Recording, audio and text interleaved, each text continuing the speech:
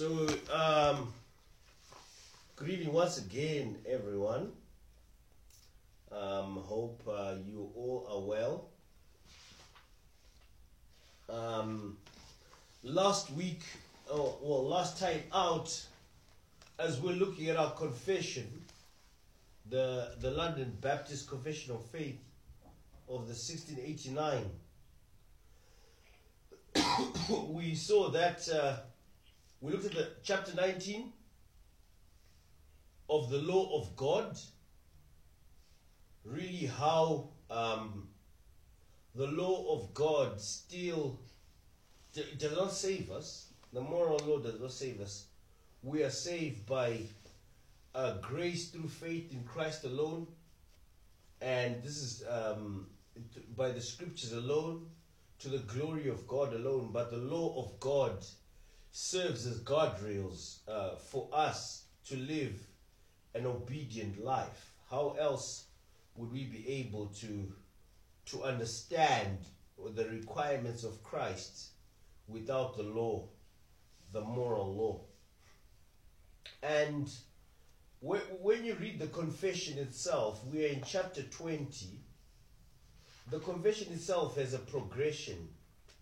It starts with the Holy Scriptures in chapter 1 of God and the Holy Trinity, of God's decree, creation, divine providence, fall of man, etc., etc., comes to effectual calling and the certain aspects of salvation. So now we are on, after the assurance of salvation, there's the law of God. Now it's the gospel and of the extent of the grace of. Now this, as you know, that the 1689 was largely crafted from the Westminster Confession of Faith and the Savoy Declaration. So this chapter 20, is really absent in the Westminster Confession. The Westminster Confession is what a lot of Presbyterians hold to. So that's a hint on but it's more extensive than the London Baptist Confession of Faith. In fact, many people say that the London Baptist Confession of Faith is it is a summary of the Westminster Confession of Faith. Nonetheless, this chapter in the confession is probably one of the simplest, if not the most simple. It is not too controversial. I believe it's straightforward. I believe over the years it has not caused many a quarrel.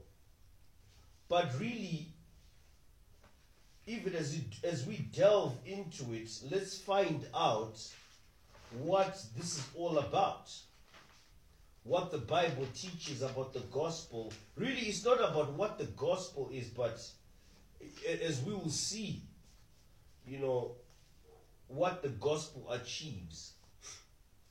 So it says, in point 1, it says, the covenant of works being broken by sin and made unprofitable unto life, meaning the covenant of works, which was the covenant that God made with Adam, which is traditionally known as the covenant of works, was broken by Adam and Eve's sin. And we're left with the conclusion that if there was no sin, if Adam and Eve had not committed sin, they would have had eternal life. And so their offspring, who would come after them, would also live in a state of, eternality with God. But because of sin, the covenant of works which God had made with with Adam, was broken. So, what were the stipulations of the covenant? Turn with me to Genesis chapter 2, verse 16 to 18. What were the stipulations of the covenant? Genesis chapter 2.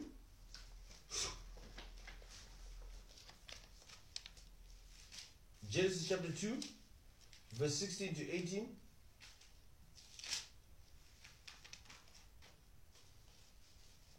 And the Lord commanded the man, saying, You may surely eat of every tree of the garden, but of the tree of the knowledge of good and evil you shall not eat, for in the day that you eat of it, you shall surely die.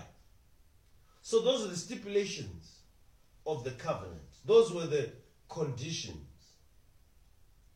Adam had to obey. But then we also see that God created Adam in a way in which Adam could still make decisions morally. And Adam was also fallible. And what were the consequences of breaking this covenant? The consequences of breaking this covenant were death. It was death. And so, even as you go on in the confession, you see that, okay, the covenant of works being broken by sin and made unprofitable unto life.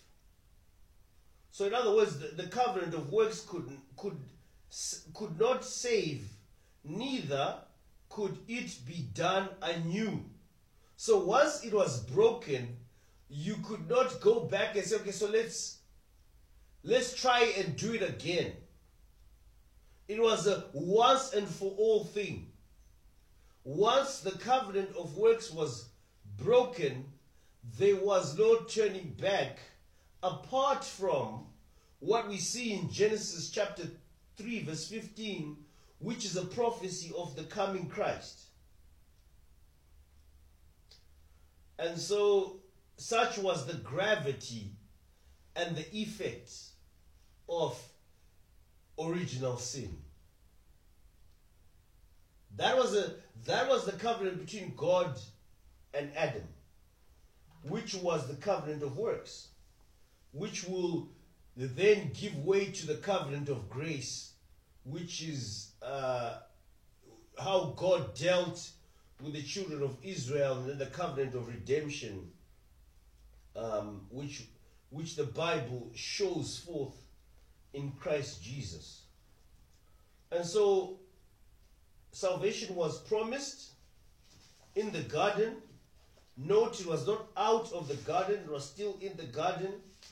Genesis 3 verse 15, the word of God reads, I will put, this is God speaking, pronouncing judgment upon the woman. I will put enmity between you and the, he's pronouncing judgment upon the serpent. I will put enmity between you and the woman, and between your offspring and her offspring. He shall bruise your head, this is Christ Jesus, and you shall bruise his heel. So this salvation that was promised by God in the garden was for God's elect. Those who belong to Christ, that in time, at the appointed time, which God himself has appointed, will be regenerated and converted. So, in other words, that even those in the Old Testament, although they did not know it, those who were children of God believed in God through Christ Jesus. It was by faith. It was not by works, it was through faith. So, the covenant of works being broken by sin and made unprofitable unto life, God was pleased to give forth the promise of Christ, the seed of the woman, as the means of calling the elect and begetting in them faith and repentance. In this promise, the gospel, as to the substance of it, was revealed, and is therein effectual for the conversion and salvation of sinners. So it is only through the gospel of our Lord Jesus Christ, these are the means that God uses to save his people. His people are not saved by a different message. People can come and say, okay, so here's the health or the health gospel, where you're told, don't eat this, don't eat that, exercise daily, lift up weights and look like a macho man, and etc., etc. You have to achieve your potential. That's a message. So they're bringing on a message, but that message is not the gospel. It does not save you from sin. It does not save you from the penalty and the power of sin. Point 2. This gospel of Christ and salvation by him is revealed only by the word of God. There you go with the exclusivity of the gospel of the Lord Jesus Christ. How narrow it is. In fact, I'll get on this later when I'm talking about the sovereignty of God. But when you read the confession in the foreword, you see that these people who wrote the confession, part of the reason for the confession was to thwart error.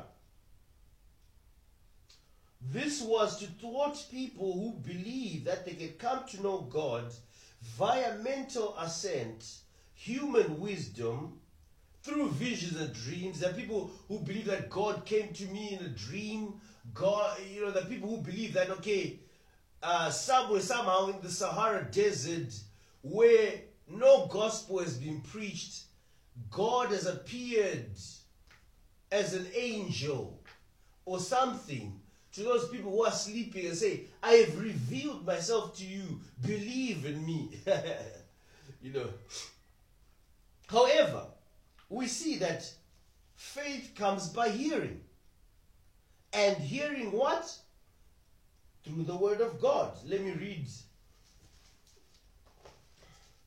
Let me go to Romans. Return with me to Romans chapter 10.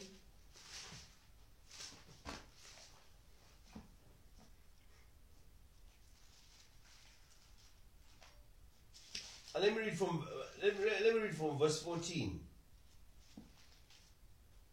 But how are they to call on him in whom they have not believed? And how are they to believe in him of whom they have never heard? So this nullifies all those visions that people talk about. That, you can have people in distant lands who've had an epiphany and come to the saving knowledge of the Lord Jesus Christ. The scriptures do not attest to that. And how are they to hear without someone preaching? And how are they to preach unless they are sent? As it is written, how beautiful are the feet of those who preach the good news. But they have not all obeyed the gospel. For Isaiah says, Lord, who has believed what he has heard from us? Verse 17, so faith comes from hearing, and hearing from the word of Christ. Sorry, through the word of Christ. You want faith and salvation? Repentance and faith comes through the scriptures. Sola scriptura. And do you know why? One of the things why people find this unbelievable, because it's simple. You go to a place, you present the gospel in the scriptures. This is what the gospel says. Repent and believe. people want an extra additive to the gospel. They want additives. They want things that will tickle and appease them. Things that will allow them to see some of the most amazing miracles that they conjure up when they are asleep. Or even when they're daydreaming. They don't want the written, precise, simple, clear word. Is that funny? That in a world where we emphasize education and getting educated, that the world itself does not love clarity. In fact, it does not love clarity that is as straightforward as the Bible. Straightforward as the scriptures. There is no other revelation than the special revelation in the scriptures which show us salvation in Christ Jesus. They would rather much have general revelation, nature. May the trees speak to me.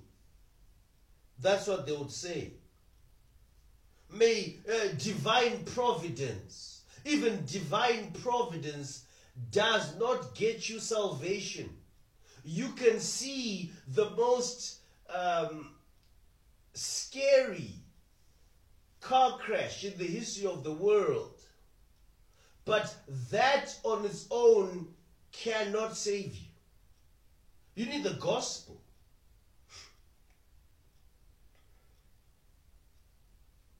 So that's providence and nature do not make Christ known to us. And friends, I think that is what differentiates Reformed Baptists and other Baptists. When people ask you, so why do you call yourself Reformed Baptist?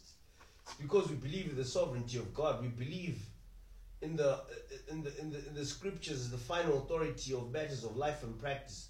We believe in what's written. So outside of the scriptures, you cannot have a saving and true relationship with Christ Jesus. Let me say that again. If you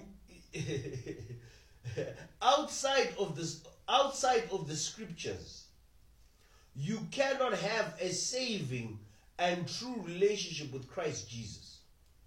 Without God's word, you are left to superstition and human reasoning, creating your own image of God and worshiping it. Just imagine, think of those places where the scriptures are not upheld. There's superstition, there's mysticism, people have got their own practices. Anything goes. Because it's something that has been crafted from human hand, from the human mind and the human heart. Even as John Calvin said, the human heart is an idol factory.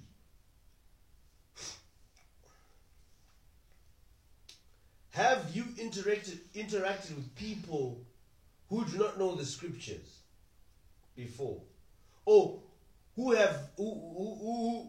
might have heard of God, they might have heard of Christ Jesus, they might even narrate of stories of missionaries coming to grab the land, whatever, but have you interacted with them? You'll see something very, very clear, and that is that they actually are in total darkness. The lights are switched off. What happens in your own life if you stop reading the Bible for 2 weeks? You begin to sort of, slither away into myths. You begin to entertain sin. You begin to drift away, as it were, from God. You begin to say things like, I feel so far away from God. Why? Because we need the scriptures. Holy, divine word of God. All scripture is God breathed, friend.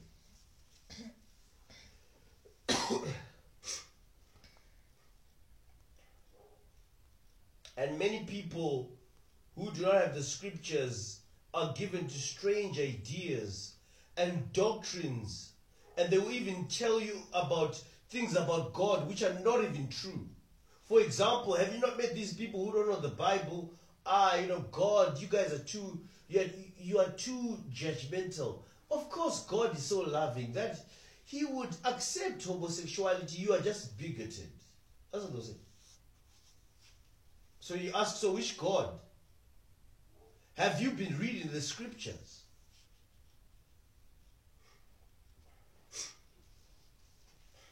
So let me finish point number 2. The promise of Christ and salvation by him is revealed only by the word of God.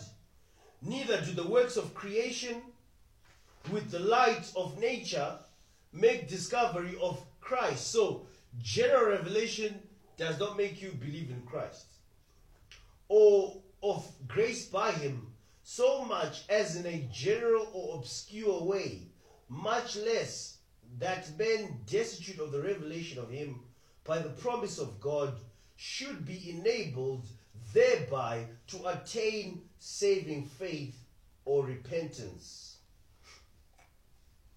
Point 3. The gospel, the revelation of the gospel unto sinners made in diverse times and by sundry parts, with the addition of promises and precepts for the obedience required therein as to the nations and persons to whom it is granted, is merely of the sovereign will and good pleasure of God, not being annexed by virtue of any promise to the due improvement of men's natural abilities by virtue of common light received without it, which none ever did make or can do so. And therefore in all ages the preaching of the gospel has been granted unto persons and nations as to the extent of straightening or straightening of it, in great variety according to the counsel of the will of God. Now, what is simply being said? Before I go there, I need to make a disclaimer in the second portion, in part 2. So I gave us what we affirm as Reformed Baptists. Now I want to give us what we deny. So this is still in part 2. I've just checked back a bit so that you don't miss out on this. So what we deny? We deny that you can be saved outside the scriptures, which are the means that God uses to bring about salvation if he wills. So when I say if he wills, what am I saying? Am I contradicting myself? Am I confusing people? Well, maybe. But God is sovereign. He's sovereign over salvation. So in other words, you can sit under good preaching for many years in your life and hear the gospel being preached every week, but because God has not willed it, you won't be saved. Or you will read the Bible over and over again as a manual or a book that gives you advice. But if God has not regenerated your heart through the Holy Spirit, you cannot believe, you cannot exercise faith. So in other words, the scriptures and the sovereignty of God are inseparable. In salvation, the Holy Spirit and his word are inseparable. I was in a discussion with the pastor sometime, and we were talking about a lot of what happens in the charismatic circles, and I said to him, brother, if we were to be true to what the Bible teaches. The Holy Spirit does not respond to gibberish and to false teaching. This was of course to thwart the idea that even in those churches, somehow God still moves in mysterious ways. But the argument is that if the word of God is not preached rightly for what it is, how then can the Holy Spirit apply the word to the people's hearts? Because the Holy Spirit works in accordance with what the scriptures say. True to the scriptures. Not just, gibberish, and they say, oh, the Holy Spirit was moving. So that was what we deny. Let's go to point 3, which we're talking about the revelation of the gospel unto sinners made in diverse times and sundry parts.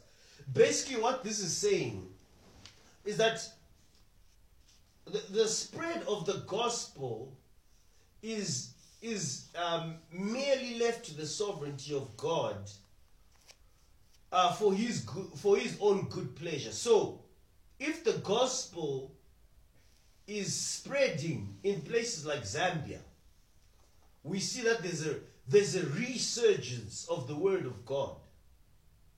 And maybe in countries like Zimbabwe, there's absolutely nothing. Or maybe a small pocket. Or you go to Botswana or whatever. Or you find seemingly countries that are just struggling.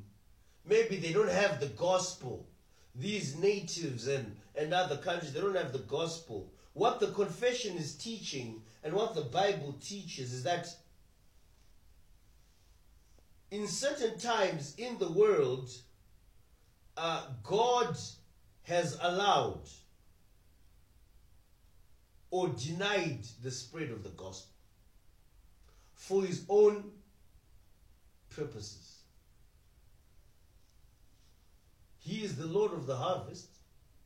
Matthew 9, verse 37. We always quote that scripture, right? The harvest is plentiful, but the laborers are few. Therefore, pray to the Lord of the harvest to send out laborers. Who is the Lord of the harvest? God. And so, when you look at the Bible historically, it was God's will to choose to work with the Israelites. Have you ever thought about that? When you read the Bible, have you ever thought to yourself, why is it that God worked with the Israelites in the Old Testament? Was it something that was so special about them? Was it, as it were, like what people propagate nowadays, their melanin? Or maybe they were in a rich region in the world. So that's why God chose to work in them and through them and with them. And friends, we can conclude that it was not anything in the Israelites that caused God to work with them. He did so because of his gracious love. His unconditional love, which parallels the doctrine of unconditional election. That it so pleaseth God that his gospel spread from Judea to Samaria to the ends of the earth. Now people like us of this sinful nature and who are undeserving of such a grace are here being stewards of the mysteries of God. It so pleaseth God that his message, but that through the gospel, people are coming to know him. Through the simple means of gospel preaching. I mean, if it was anything else, would people be coming to the saving knowledge of the Lord Jesus Christ? Will there be confessions that, no, I'm a Christian now? It's because the gospel has come. And it's grace. Friends, we should not take it for granted. We should not take the gospel for granted. We should not take this message of the cross as something so light and so useless, because in it is the salvation of people. So we go to the fourth one. Point number 4, and I must wrap up now. Which says, although the gospel be the only outward means, so the gospel is the outward means, the gospel call, when the gospel is preached, and it pleases God to save you, the Holy Spirit regenerates your heart, and you have faith in Christ Jesus. So although the gospel be the only outward means of revealing Christ and saving grace, and is as such abundantly sufficient thereunto, yet that men who are dead in their trespasses may be born again, quickened or regenerated. There is moreover necessary an effectual insuperable work of the Holy Spirit upon the whole soul, for the producing in them a new spiritual life, without which no other means will effect their conversion unto God. So friends, Christ cannot be revealed to you outside the gospel and outside the scriptures. And unless the Spirit of God makes the gospel known to you, makes Christ known to you, you cannot believe.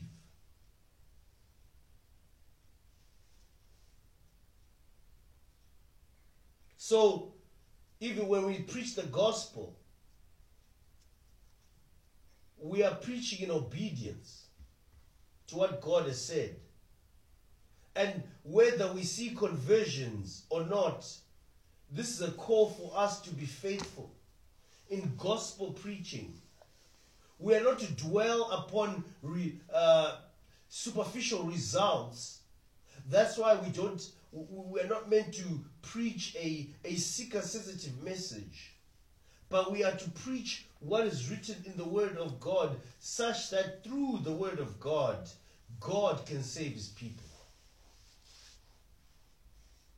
Not our own clever means, not our own thought up sort of things, but through the Word of God.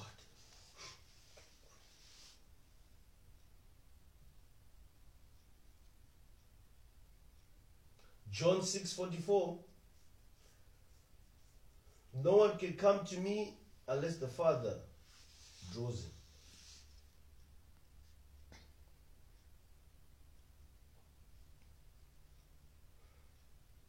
So we'll stop there for today. It was a very insightful study for me, but the gospel is marvelous. Something that is so, it's God's grace really.